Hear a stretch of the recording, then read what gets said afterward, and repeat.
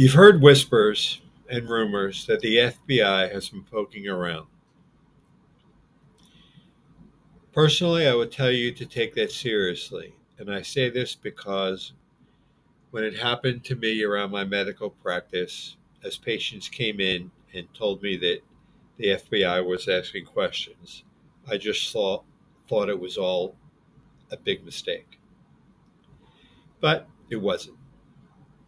Hello and welcome. My name is Mark Blatstein, and I'm the physician who founded the Physician Pre-Sentence Report Service. After 30 years in practice, my morning was interrupted by the feds with a 6 a.m. knock at my front door and a 8 a.m. visit at my medical practice, which interrupted my patients and staff, all for a problem I created. As I was guilty, I pleaded to a felony and was convicted of a felony white-collar crime and sentenced to time in the Federal Bureau of Prisons, now considered a justice-impacted person, of which all of you will become familiar. After my release and several years of hard work with the support of several colleagues around the country, I was grateful to have my license completely restored in full in 2010. It was around that time that I chose to use my skills in medicine with my understanding of the Federal Bureau of Prisons to assist those of you who, like me, find themselves facing our criminal justice system. While I found myself totally unprepared, I made it a mission to provide you with the resources that you will need so you'll become prepared. Because in prison, as in life, preparation does equal survival, and while your stay in prison will be temporary and a bit unsettling, the goal is to become productive, follow your reentry plan, and get home as soon as possible. So let's try and get to it. So you've been the target of the FBI. What are your options? You're hearing whispers. So initially, you're going to have to start interviewing attorneys. At this time, you want to ask questions and get references. So how do you go about doing this? Well, you speak with the attorney and you ask if he could have a couple clients that you could just talk to. If he should have a couple clients that think enough of him that wouldn't mind taking a couple minutes, 5 minutes, to speak with you on the phone. Next, you would like to read a couple of his sentencing memorandums. These are written a week and submitted to the court a week before the sentencing hearing. Here you're looking to see or compare if he uses the exact same sentencing memorandum for everybody. So you just don't want one. You like to get 3 or 4. And you want to see if he's using the same for everybody. And this is important because if they're the same, I guess I would want them for the same case that you're on. So if it's a drug case, then you want sentencing memorandums for drug cases, that type of thing. And you want to compare them. The next benchmark you're going to go through is pre-sentence interview preparation, which is critical. You're going to be your own best advocate. So here is where it starts. It started with looking for an attorney, and now it's going to be part in preparing for the pre-sentence interview. You're going to be asking yourself, now are you confident? Do you have confidence in your defense team if it's a firm? Then you need to know, not at this time, but you're going to need to answering this question. Are you going to need to add additional team partners who specialize in sentencing mitigation? And what that is involved is like diminishing the impact of the sentence. Allocution is preparing you to speak directly to the judge at the sentencing hearing. That's part of the job of the attorney, but they may not be ready for that. The personal narrative. I will tell you that I was fully unprepared for any of this. Okay, the judge asked me at sentencing if I had anything to say. I turned around and looked at my lawyer. I didn't know that he was going to ask me anything. So the personal narrative that needs to be done months before the sentencing hearing. I mean, you need to do that. It's going to take a couple months to write. It's a very critical document. And your reentry release planning advocacy. This is a long, involved plan. And so this is some attorneys will welcome someone who specializes in this. Some attorneys know all of this on their own, and that is not common, but there are definitely those that are very well prepared. So it's just for you to be aware. And all of this has to be done long before the pre-sentence interview. Because if not, there are no redos here, and this is your future. So you need to speak up now between you and yourself to decide what you want to do. Preparation and self-advocacy here is core values.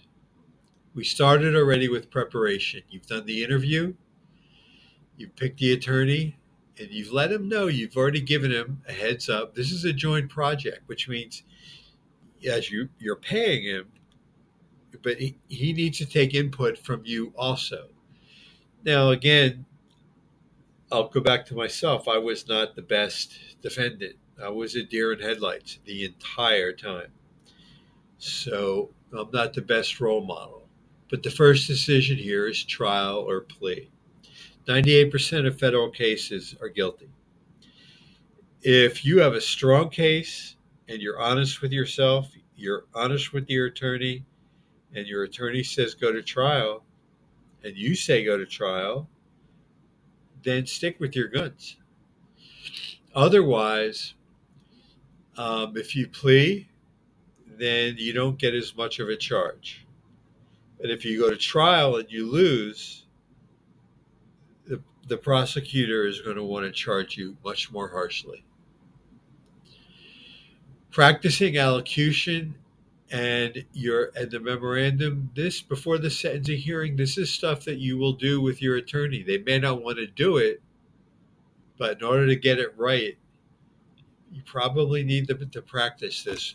Again, this has to be done or started long before sentencing. This is like after the guilty.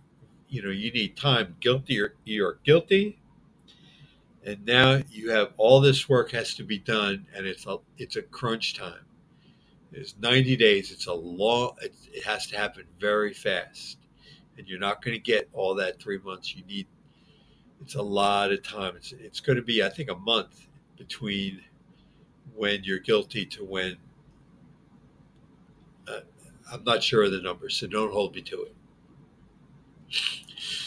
Remember, the personal narrative is going to take you a long time to do. The memorandum is given by your attorney, but you want to review it with him before they send it in.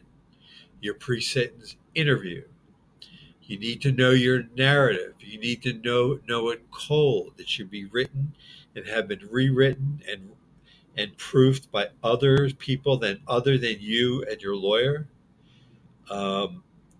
Multiple times. It would have had to have gone 4 or 5 or 6 rewrites completely to the point where you know it cold. And then as you're going through your interview with the probation officer, your attorney has already begun to lay the groundwork of having it added to the interview to be placed into the pre-sentence report. But you are in your conversation with the probation officer, weaving it into that conversation.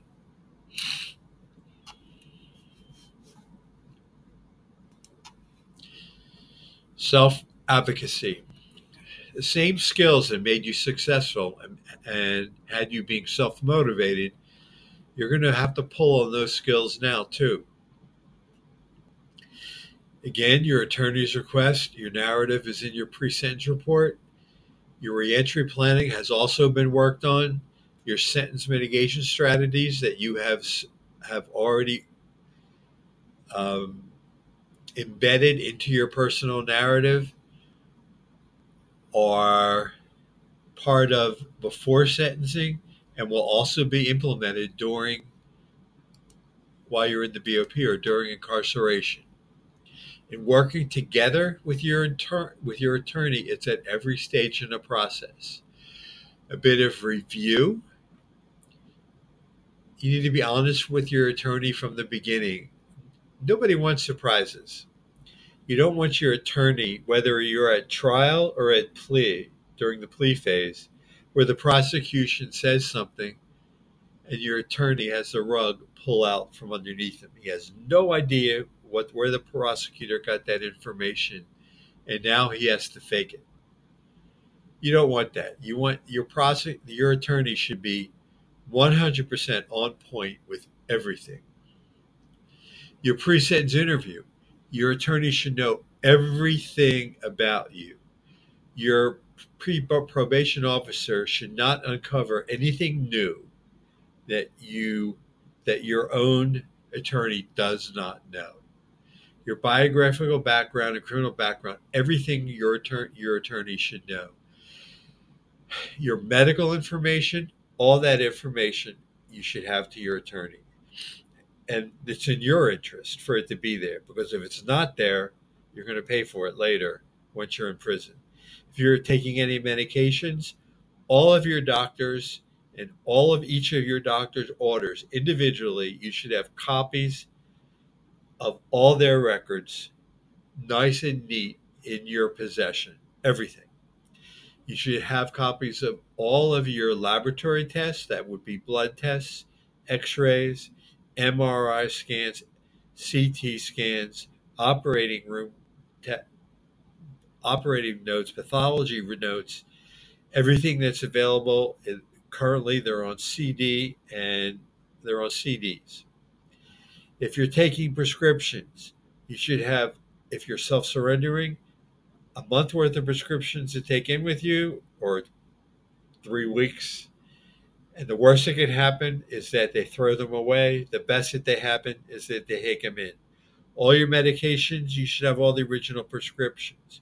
Each one of your medications should be evaluated against all of the medications that the Federal Bureau of Prisons has online. And if you're taking brand names, they should be evaluated against the generic medications that the Federal Bureau of Prisons has online, and then against the non-formulary medications that they have. And if they're not available, then you and your attorney should speak with the doctor that you go to and review the list, the entire list, with that doctor to see if there's an equivalent substitution that he could recommend. If not, then your doctor should be willing, hopefully, to, one, dictate a letter or video testimony, as well as show up at the hearing and explain either, one, why the medication is required. And I don't know if that means that if it would affect your continuity of health, or if it's life-threatening. If it's life-threatening, maybe it means you stay at home. Or if it's continuity of health, maybe it means the BOP has to get it. But either way, his testimony has to be there on the record so that it goes to the Federal Bureau of Prisons. And so he'll get paid for that somehow.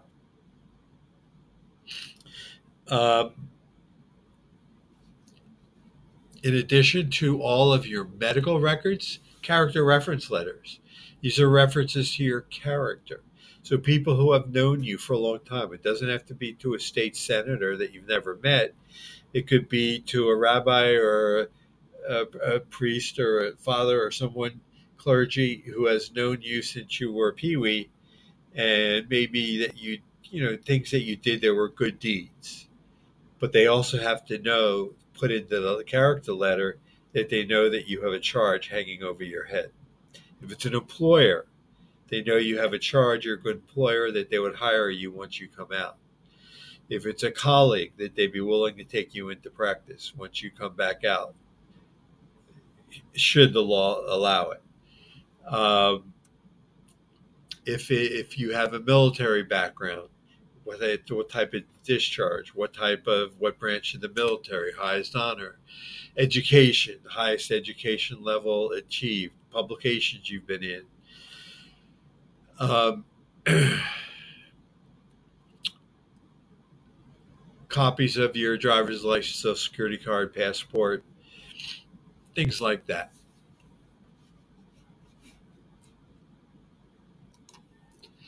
Your attorney, as soon as he is able, should try and connect with your probation officer before your interview to get a pulse on how much they already know. Have they spoken with the prosecutor to present their case, their defense strategy, potentially to send them an organized letter detailing out your case and and their feelings on their defense, to learn the date that the probation officer has for their final pre-sentence report dictation due, what forms they need completed when they finally come for their interview with you, and what date that is. If RDAP or the drug program is applicable, now's the time not to decide whether you want it or not. Assume that you want it. And therefore, you need to understand that to be eligible, you have to have had a substance abuse problem within 12 months prior to the arrest date. Well, that can be a substance abuse problem of alcohol or drug, legal or illegal, which is over the counter, or prescription.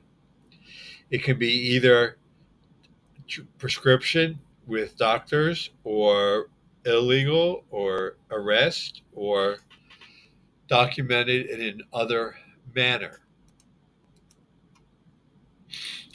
Compassionate release. Here is also where physician testimony on site may be important, or video testimony, which is, are there serious medical immune suppressed issues? Do you have a trans organ transplant? Medications that are not available through the Federal Bureau of Prisons? Are you a COVID long hauler? Should, in the season 2022 to 2023, where COVID may come back to haunt the Federal Bureau of Prisons. First Step Back programs. Your attorney will be able to know all the programs that are available. They will be able to know your risk assessment score. They will be able to know your public safety factors and what programs apply to any of those. This is important to figure out before you get to the pre-sentence interview, because the probation officer is going to know this. They're going to know your criminal history score. You need to know that too. An example is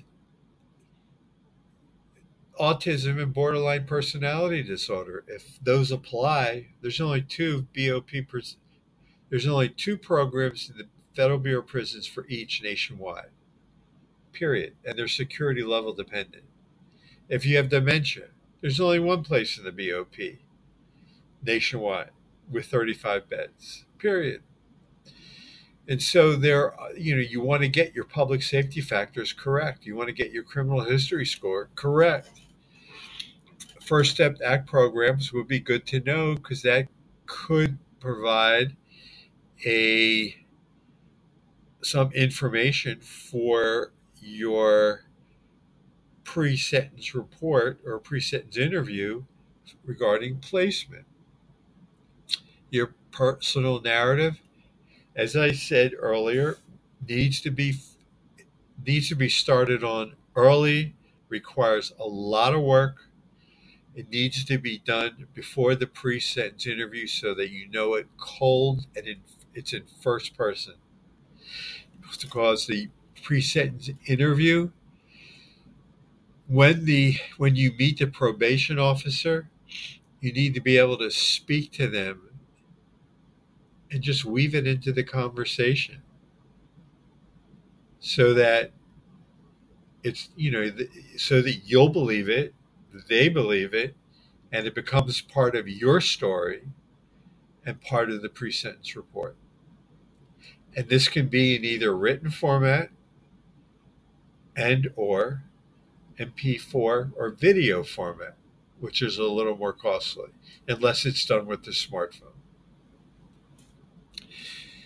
Reemphasizing, you need to allow time for the personal narrative to be done, and it needs help. It just can't be proofed once or twice with the attorney. They're very busy. I don't know that they have time to do that, and their paralegals don't know how to do that for the most part. Your pre-sentence report's now completed with the above. It should include your personal narrative. So we keep asking, so why is this so important? Really? The judges want to see that? Okay. Well, before we get there, so we're getting ready for the sentencing hearing, and let's say the judge is agreeable to your allocution. In other words, you've studied, you've got your personal narrative down cold in first person to the point where you could articulate your allocution in a conversation to the court, to the judge. The judge is agreeable to somewhat of a downward below the guidelines, and is willing to give you RDAP into the judgment, into the order for your sentencing. And the attorney can politely ask, after he asks for RDAP, can next politely ask for one specific BOP prison. Not any BOP prison close to you. Specifically name one. This BOP prison ABC, because it has this RDAP program, and he should qualify it because he's under X number of months. It should qualify him into that prison.